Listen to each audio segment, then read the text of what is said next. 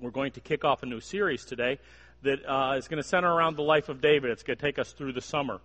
But as I was thinking about, summer break, summer vacation, my kids all go to public school and are now home. As of last week, they stopped actually doing things at the high school about 6-8 weeks ago, I think. I'm not sure exactly how that all works. But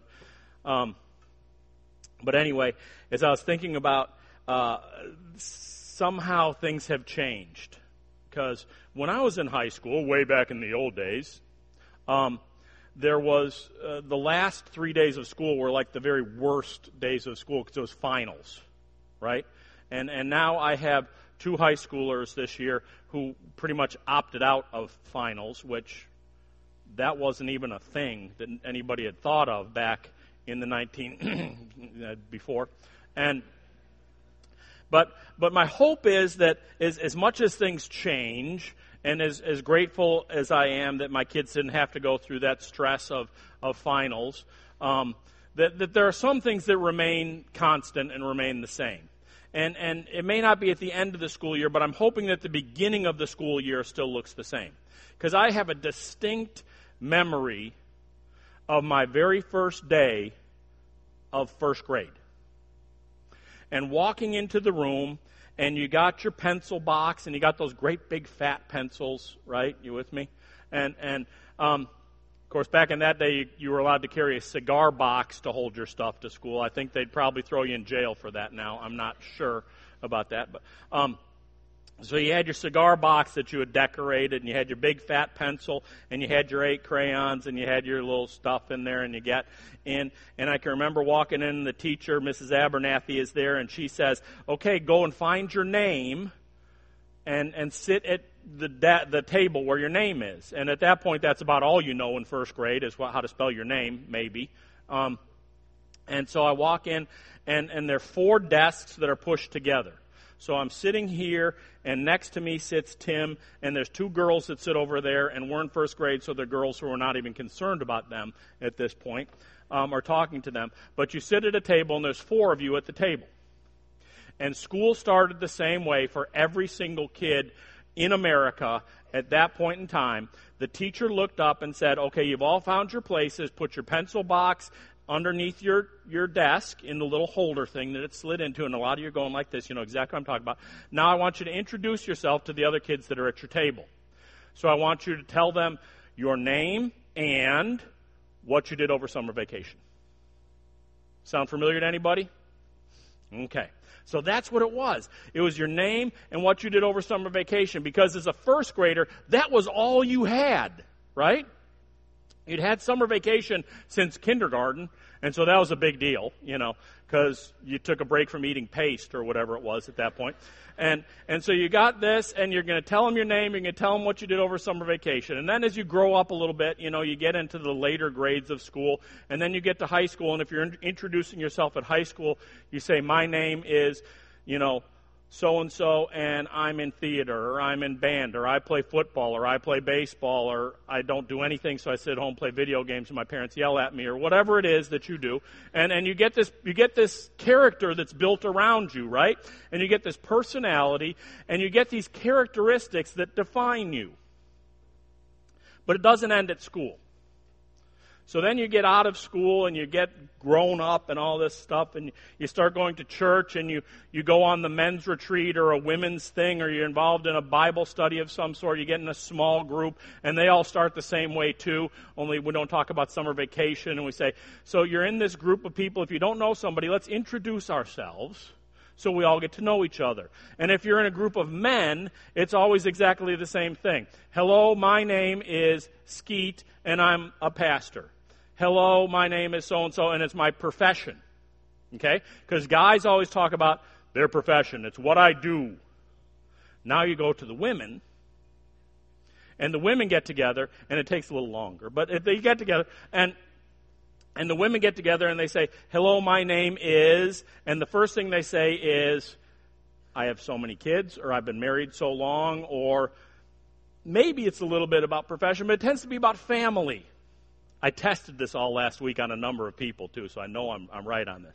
So with the guys, it's always about what I do, and with the women, it's usually about my family. And you know what? That's good. That's natural. It's actually inbred into us, and it's something that God has given us, because God has commanded men to be the caretakers over our families, and that women are the nurturers of the kids and everything else like that. So it's all natural. That's all good. Okay? So,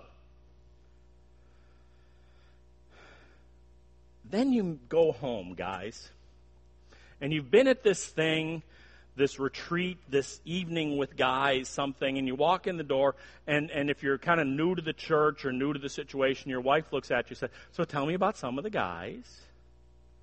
And you were with 8 people, you can remember 2 of their names.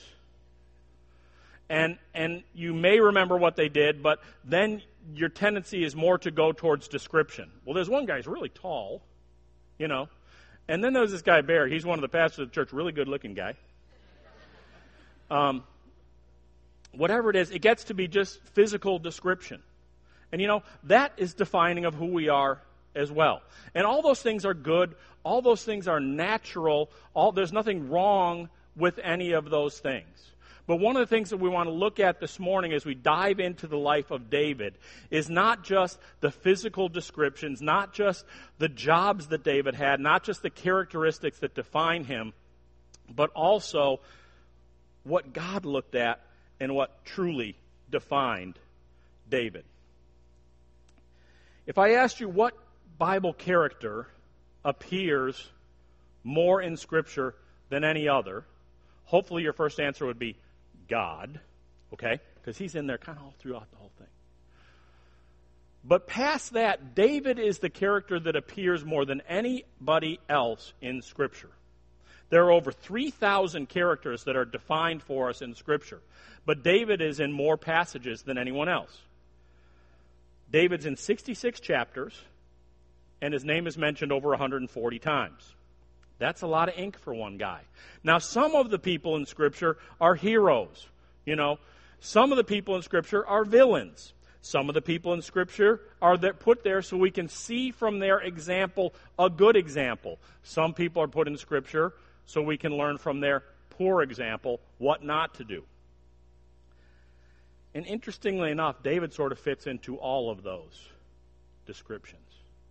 As a matter of fact, if David was in your guy's small group or your couple's small group with his wife and, you know, you're talking about who you are, my mind went to how would David describe himself? What would David say? Because he's got a pretty good list. I'm a shepherd. I'm a poet. I'm a king. I'm a father. I'm a husband. I'm a warrior. I'm a harpist. That one doesn't get into many conversations. Neither does this one. I killed a giant once.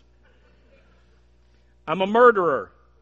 I'm a passionate worshiper of God, even to the point where I've been in trouble with my wife because I do it so enthusiastically. I'm a soldier. I'm a leader. I'm a faithful friend. I am so many things.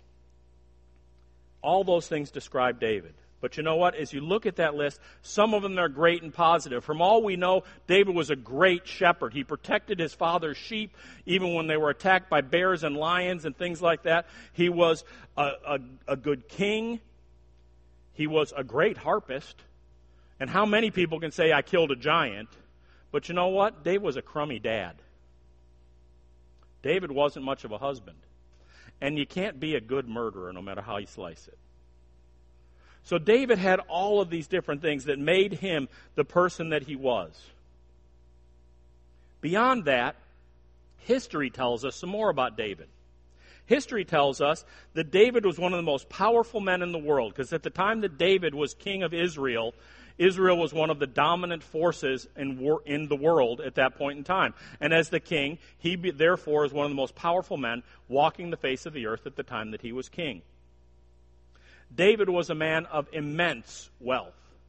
When it came time at the end of David's life, when they took up an offering to build God's temple, which was David's dream, to build the temple for God, David came forth with his offering first. And he gave over $850 million worth of gold and silver in today's dollars. That's not to mention all the other stuff that he kicked in as well. And even at that, he remained the wealthiest man in the nation of Israel after he had given that. But like I said, David was a failure as a father. And although David's dream was to build the temple of God so the people of God could come and worship God in one place, God spoke to David and said, "You are not going to be the one that builds my temple. Because in your life you have shed so much blood, I cannot have you be the one to build my temple."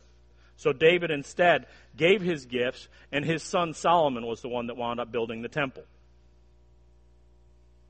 David's an interesting character. And there is tons that we can learn from David.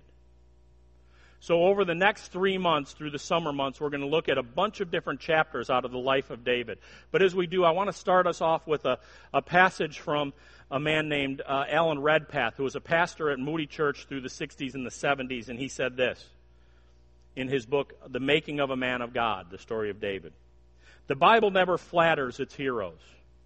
It tells us the truth about each one of them in order that we may, against the backdrop of human breakdown and failure, magnify the grace of God and recognize that it is the delight of the Spirit of God to work upon the platform of human impossibilities. As we consider the record of Bible characters, we can often find ourselves looking in a mirror, and often we are humiliated by the reminder of how often we have failed.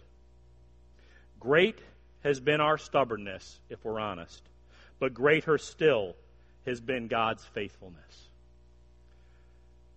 When God works in the lives of people, He doesn't look for perfect people. That's not His desire, because none of us are, so He would never find that person. But David, with all his successes and failures, turned out to get a title given to no other person in God's Word. God says that David is the man after His own heart. And that's a pretty special title, along with king and giant slayer and all those other things. The most important title David is given is a man after his own heart. So as we begin today, I want to open into the book of 1 Samuel, but before we get there, I want to start sort of at the beginning of the story of David. Because in order to talk about David as the king of Israel, we need to kind of understand where the whole thing of Israel comes from in the first place. So if you have your Bible, please turn to Genesis chapter 12 with me. If you don't have your Bible, there's one at the end of the aisle, or the words are going to be up on the screen behind me. Genesis chapter 3, beginning at verse 1, says this: "Now the Lord said to Abram, 'Go from your country and your kindred and your father's house to the land that I will show you. And I will make of you a great nation, and I will bless you and make your name great, so that you will be a blessing. I will bless those that bless you, and I will dishonor those and him who dishonors you I will curse. And in you all the families of the earth shall be blessed.'" I know a lot of you know the story. God looks down at mankind and He chooses out for Himself this person of Abram, later to be called Abraham. And He sets Abraham apart. And He says, "I'm going to make of you a great nation. Your people will be my chosen people." And He takes Abraham and He asks him to be different than the rest of the world. He asks him to leave the place where he has grown up. He asks Abraham to do these things. And He says, "And Abraham, I'm going to make you into a great nation. Your descendants will be more numerous than the stars in the sky, the grains of sand on the seashore." And if you know the story, Abraham kind of laughs because he looks down and he says, "I'm a really old guy and I got no kids." And then he looks at his wife and he laughs again because she's, looks worse off than he does, apparently. He says, "How is this going to happen?" But God honors His promise to Abraham. And it's the beginning of God's chosen people, a people set apart for God's service and God's blessing. He says, "I will bless those that bless you, those that dishonor you I will curse, and you will be a blessing to everyone." I want you to notice something, though.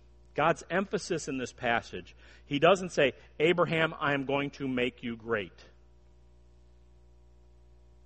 He doesn't say, "Abraham, you will be great." He says, "Abraham, I am going to make you into something."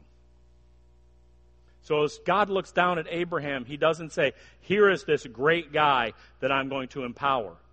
He says, here's this guy, and I'm going to greatly empower him to be this leader of my people. And that's a difference. So, over the next 900 years or so, from this calling of Abraham, God continues to build into his people. And they go through much. They have all kinds of different leaders. They have deliverers like Joseph and Moses and Joshua.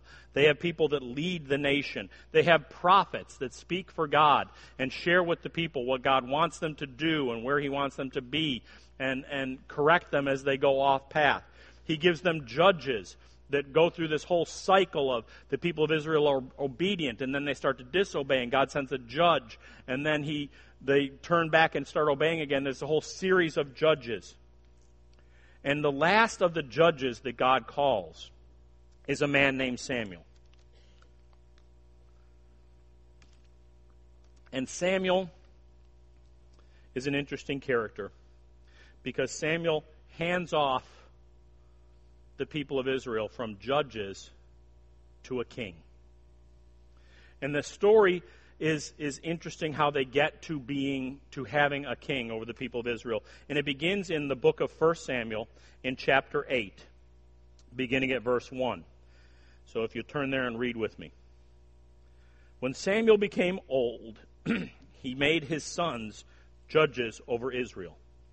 The name of his firstborn son was Joel, and the name of his second was Abijah, and they were judges in Beersheba. Yet his sons did not walk in his ways, but they turned aside after gain, and they took bribes to pervert justice. Then all the elders of Israel gathered together and came to Samuel at Ramah, and they said to him, Behold, you are old, and your sons do not walk in your ways. Now appoint for us a king to judge us like all the nations. You get this? God has chosen the people of Israel. He has set them apart. He has blessed them for centuries. And the people of Israel say, we are a little bit tired of this, and we want to be like everybody else. This is the first part of a problem for the people of Israel. When they say we want to be like everybody else. And unfortunately, it's not just a problem for the people of Israel, but a lot of us in our lives are uncomfortable not being like everybody else.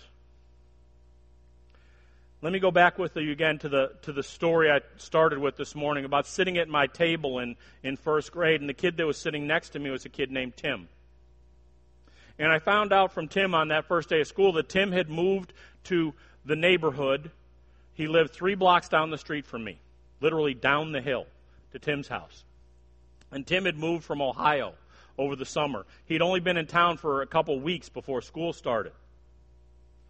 And Tim was unlike everybody else because the rest of us had kind of grown up together to all of our 6 years of life. But Tim was different. And in that time, Tim had no greater desire than to be like everybody else. And you know what? For a first grader, that's outstanding. You want to fit in. You want to be like other folks. But for a people that are chosen by God to be set apart, to say we want to be like everybody else, is really moving backwards. And that is where the people of Israel find themselves. They say we want to be like everybody else, and it's the beginning of a real problem for them. Look at verse 6. It said, But the thing displeased Samuel when they said, Give us a king to judge us. And Samuel prayed to the Lord. And the Lord said to Samuel, Obey the voice of the people in all that they say to you. For they have not rejected you, but they have rejected me for being king over them, according to all the deeds that they have done. For the day I brought them up out of Egypt, even to this day, forsaking me and serving other gods, so they are also doing this to you. Now then, obey their voice, only you shall solemnly warn them and show them the ways of the king who shall reign over them. So we get to this point that God relents, and he has told his people from the beginning that he wants to be their only king. But they are demanding, they're begging, they're asking for a human king. And God says, Samuel, you can go to them, but here's what I want you to do. I want you to warn them first before we do this. And I want you to tell them, when you get this human king, here's what's going to happen. He's going to tax you, and he's going to take all your wealth, and he's going to take your land and your animals and your property. He's going to take your sons, and he's going to make them into soldiers to fight for him. He's going to take your daughters, and you turn them into servants. He's going to do all those things that I have never asked you to do, but the king will ask you to do that. If you still want a king, tell me. And the people say, yes, in a resounding manner, we still want a king. And so Samuel says, then that's what you shall have. So God gave the people of Israel exactly what they asked for. They were asking for a king so they could be like everybody else, and God gave them a great king from a human perspective. The Bible says that Saul, the first king of Israel, was from a great family. His parents, his family were an important family. He had wealth. He was handsome. He was a great warrior, and he stood literally head and shoulders above every other man in the nation of Israel. That's what you're looking for in a king, usually, from a human perspective. But unfortunately, the people of Israel, and we so many times, want what we think is best instead of what God knows is best. And it's one of the first lessons of the story of the kings of Israel. That God's desire was never for them to have a king other than himself. But they chose to go the other direction. And God gave them what they asked for. If you know the story of Saul, he was not a good king. And it wasn't long before Saul was in trouble with the prophet and with God. And God gave Saul very specific instructions, and he chose to disobey them. And when Samuel the prophet goes to see Saul and confronts him, Saul lies about what he has been doing. And because of that, the Bible says that God withdrew his anointing from Saul, and he was no longer going to be the king of Israel. We pick up that story in 1 Samuel chapter 13, beginning at verse 13, and it says this. And Samuel said to Saul, "You have done foolishly. You have not kept the command of the Lord your God, with which he commanded you. For then the Lord would have established your kingdom over Israel forever. But now your kingdom shall not continue. The Lord has sought out a man after his own heart, and the Lord has commanded him to be the prince over his people, because you have not kept what the Lord commanded you." So get this. God gave the people of Israel in Saul what they wanted from a human characteristic point of view. He's tall, he's good looking, he's a great warrior, he's wealthy, he's from a great family. And says, but God wanted a man after his own heart. Because the piece that Saul was missing was a heart for God. And that's where the problem fell. So God tells the prophet Samuel to go to Saul and give him the bad news that he is going to withdraw his anointing from Saul. Says that he would have made Saul's family into the ruling family of Israel forever. But now that's not going to happen. And he's going to find someone with a heart after his own. So we skip ahead 3 chapters to 1 Samuel chapter 16 and pick up the story right there of the anointing of the next king of Israel. So 1 Samuel chapter 16, beginning at verse 1 says, "And the Lord said to Samuel, How long will you grieve over Saul, since I have rejected him from being king over Israel? Fill your horn with oil and go. I will send you to Jesse the Bethlehemite, for I have provided for myself a king among his sons." So now, instead of giving the people what they want, God is going to give him the earthly king that he wants. And he's looking at the heart of this man. Verse 2, "And Samuel said, How can I go? If Saul hears it, he will kill me. And the Lord said, Take a heifer with you, and say, I have come to sacrifice to the Lord. And invite Jesse to the sacrifice, and I will show you what you shall do. And you shall anoint for me whom I declare." So Samuel's concerned, because when God has taken the anointing away from Saul, Saul gets to be a little bit upset about this whole thing, and he is turning on all the people around him. And so Samuel is literally fearing for his life when he's going to go and anoint the next king. But God gives him a plan. And it says in verse 4, "Samuel did what the Lord commanded and came to Bethlehem. The elders of the city came to meet him trembling and saying, Do you come peaceably?" The elders of the city are concerned about Saul and his wrath as well. And Samuel said, "Peaceably I have come to sacrifice to the Lord. So consecrate yourselves and come with me to the sacrifice."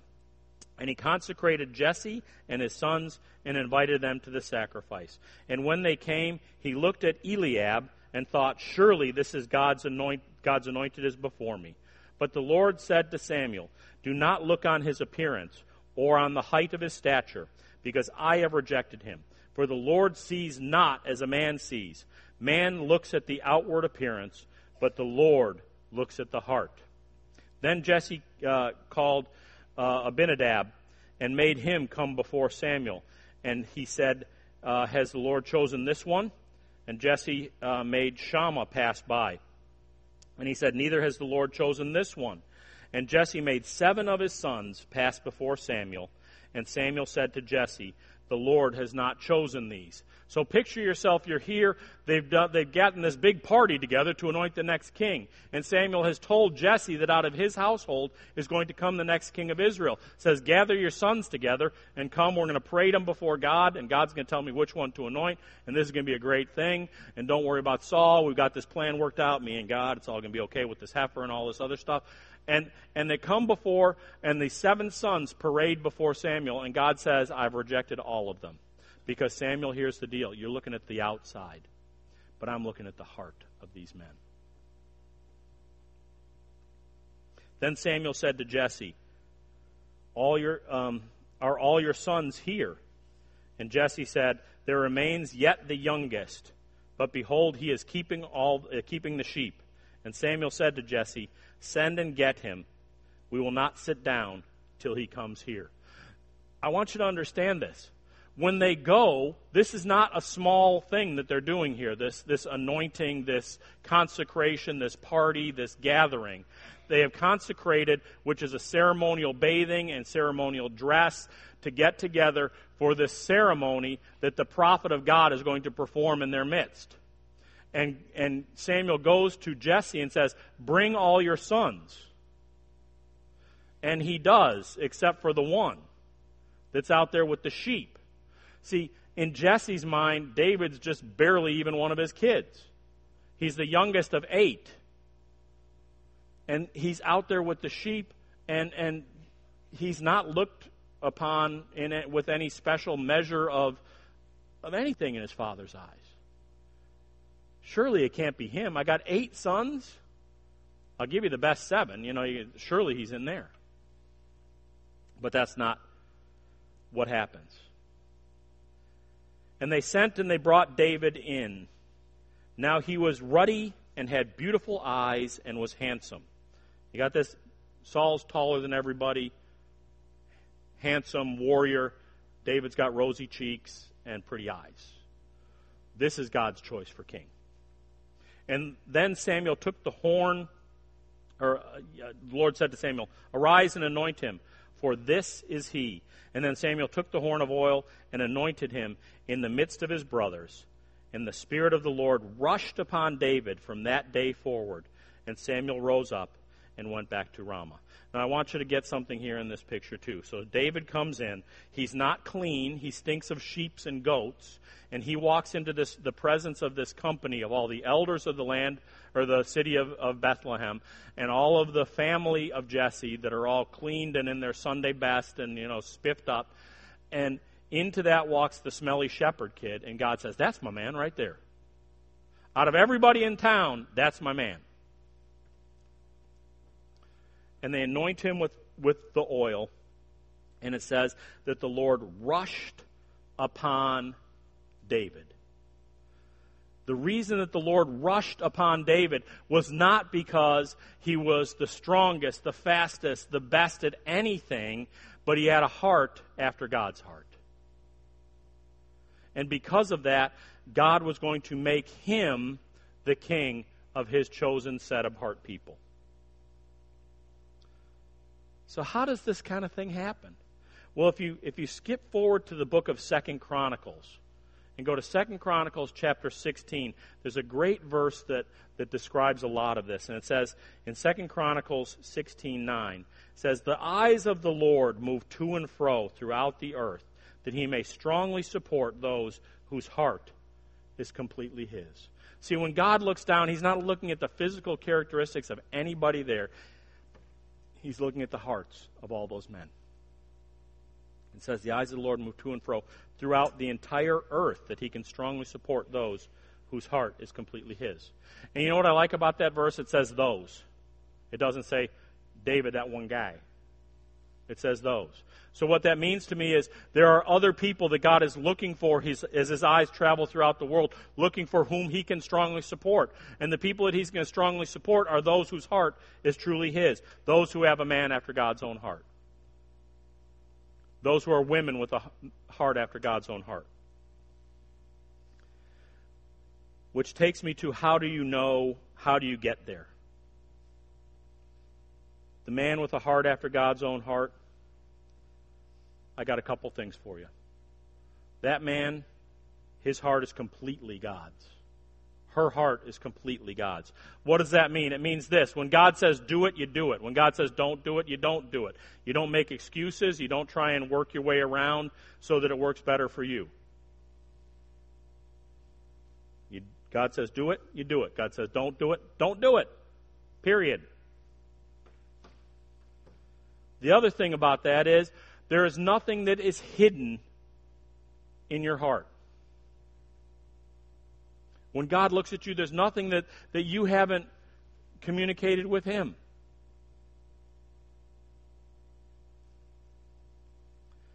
A man after God's own heart has a heart that is completely God's. And when we have that heart, it says that God will strongly support us. The second characteristic of someone in David's situation with a heart after God's is that he is humble in heart. One of the great parts of this whole story. So David gets yanked in out of the fields, right, where the sheep are and the goats are that he's been looking after. And the prophet of God is there, and everybody knows who Samuel is. You know, he's a big wig in Israel. He's God's prophet. And he anoints him with oil, which is a fairly significant thing. He doesn't just like walk up and shake his hand. He pours oil over his head. He anoints him with oil. This is a big deal. This is something significant, and it's something that shows. But the story says that after David is anointed, the next time we see him, guess where he is? He's back with the sheep. He's back out there with the sheep. And that goes against everything that I would do as a person. God anoints me with oil and says, you're going to be the king. I'm not getting near sheep again, except for a good lamb chop. God says you're going to be king. I'm never doing dishes at my house again either, you know. I got 7 brothers, and we don't even know about sisters, you know. But one of the things about David is he goes back with the sheep to tend his father's flocks. And to the best of our knowledge, he never lords it over his brothers that he is God's anointed. That God passed on 7 out of 7 and anointed him. David has a humble heart. David has a heart that's willing to do whatever God wants him to do. The other thing I see about David that's significant is this. The heart that David has developed to this point has been developed in solitude.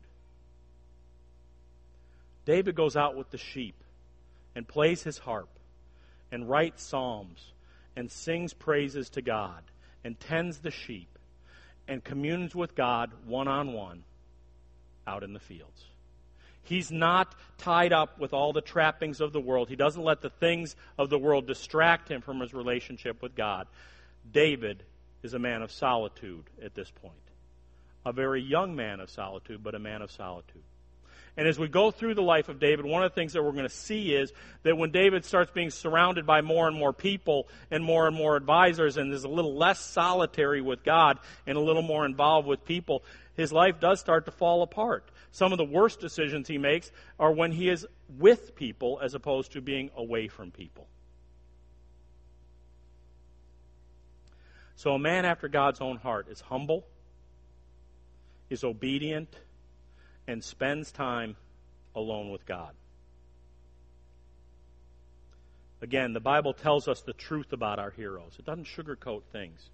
In order that against the backdrop of human failure, we magnify the grace of God and recognize that it is the delight of the Spirit of God to work on us. Great is our stubbornness, and greater still is God's faithfulness. But please don't forget that this giant slaying king who dances with abandon before the Lord has another side to him as well. He's adulterous. He's a murderer. He's poor with his children and not a good father. But he still remains a man after God's own heart. How can that be? Because God does not expect us to be perfect. God doesn't choose out only perfect people. God chooses people who are willing to follow Him in humble obedience.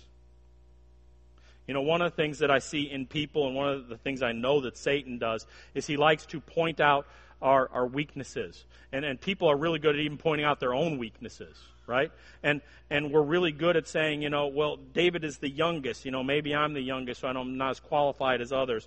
And David smelled like sheep. You know, I'm not sure where you feel you smell like sheep in compared to other people, but I know sometimes we do, right? We feel inadequate. We feel that we don't measure up. You know, even in Christian circles, a lot of times we feel like, you know, I'm not as good at the whole Bible trivia thing as some other people. I don't know as much of God's Word as some of the people sitting in the service with me. I don't know exactly what, you know, as much as some of the other people around me. But I will tell you this, if you understand God's saving grace and that He has worked in your life, that's all you need to know to be functional for Him. David, after his great sin, says this, "Have mercy on me, O God, according to your steadfast love, according to your abundant mercy, blot out my transgressions. Wash me thoroughly of my iniquity and cleanse me from my sin." David was willing to ask forgiveness and to go before God when he messed up. So when I think about all this, I think that we are all made up of our own physical characteristics. We're all made up of our own traits. And we all have our own strengths and our own weaknesses. But when God looks at us, He doesn't look at those things. As a matter of fact, I think if He ever does look at our weaknesses, He looks at them so He can delight in proving us wrong and in proving others wrong. What God is looking for is people who are obedient when He asks us to move, and who are humble in our attitudes towards Him and towards others. I started out telling you about the kid that sat next to me in first grade. I'm not sure how many of you remember the kid that sat next to you in first grade. I'm probably guessing most of you don't. But Tim made an impression on me because Tim was my neighbor that lived down the street. And we got to be friends, and we stayed friends all through grade school and through junior high and in high school in freshman year. We started to drift apart a little bit, but we were still friends because we only lived 3 blocks apart. And I will tell you that the summer after our freshman year in high school, Tim had a serious accident. He was rock climbing and he fell, and he sustained significant brain damage from that accident. He was never able to communicate again, and he was, as far as we could tell, unable to understand what people were saying to him. It's a tragic story, but there's a little bit more to the story that I shared earlier this morning. I want to real quick, as we wrap up, share with you guys too. See, when the summer after our first grade year, Tim and I were riding in the back of my mom's LTD station wagon, blue, with fake wood trim on the outside. No seat belts in those days either, but that's whole nother. And as we're riding along, I finally worked up the courage to talk to Tim about Jesus. I said, "Tim, do you go to church?" He says, "Yeah, as a matter of fact, my dad's a pastor." I didn't know that about Tim. We'd gone through school the whole year, never knew. Because you didn't ask about your dad's job. That was their job to talk to each other, not. I said, "Oh, so you all know all about Jesus?" He said, "No, about who?" I said, "Your dad's a pastor and you don't know about Jesus." He said, "Yeah." I said, "Where's your dad pastor?" And it's a whole thing, doesn't matter. But here's a kid that was raised, didn't know anything about Jesus. And I thought to myself, in my own first grade 6-year-old inadequacy, although I knew about Jesus, I didn't share about Jesus. Because I said, who am I to argue with a pastor's kid about this? And to share with him about Jesus. I remember that because I also remember the day I found out about Tim's accident.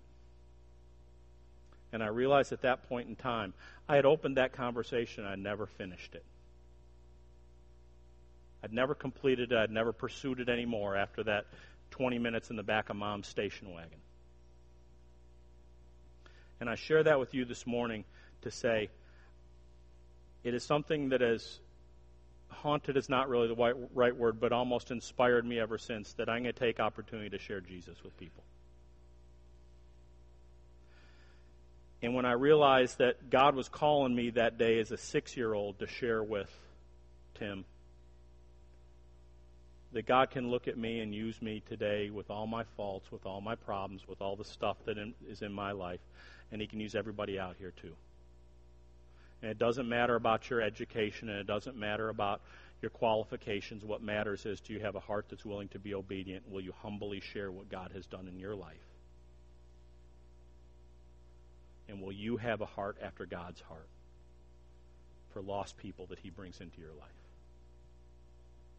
I hope so. Because I think that's one of the lessons that God wants us to learn. You are qualified today. You're adequate if you have a heart after God's.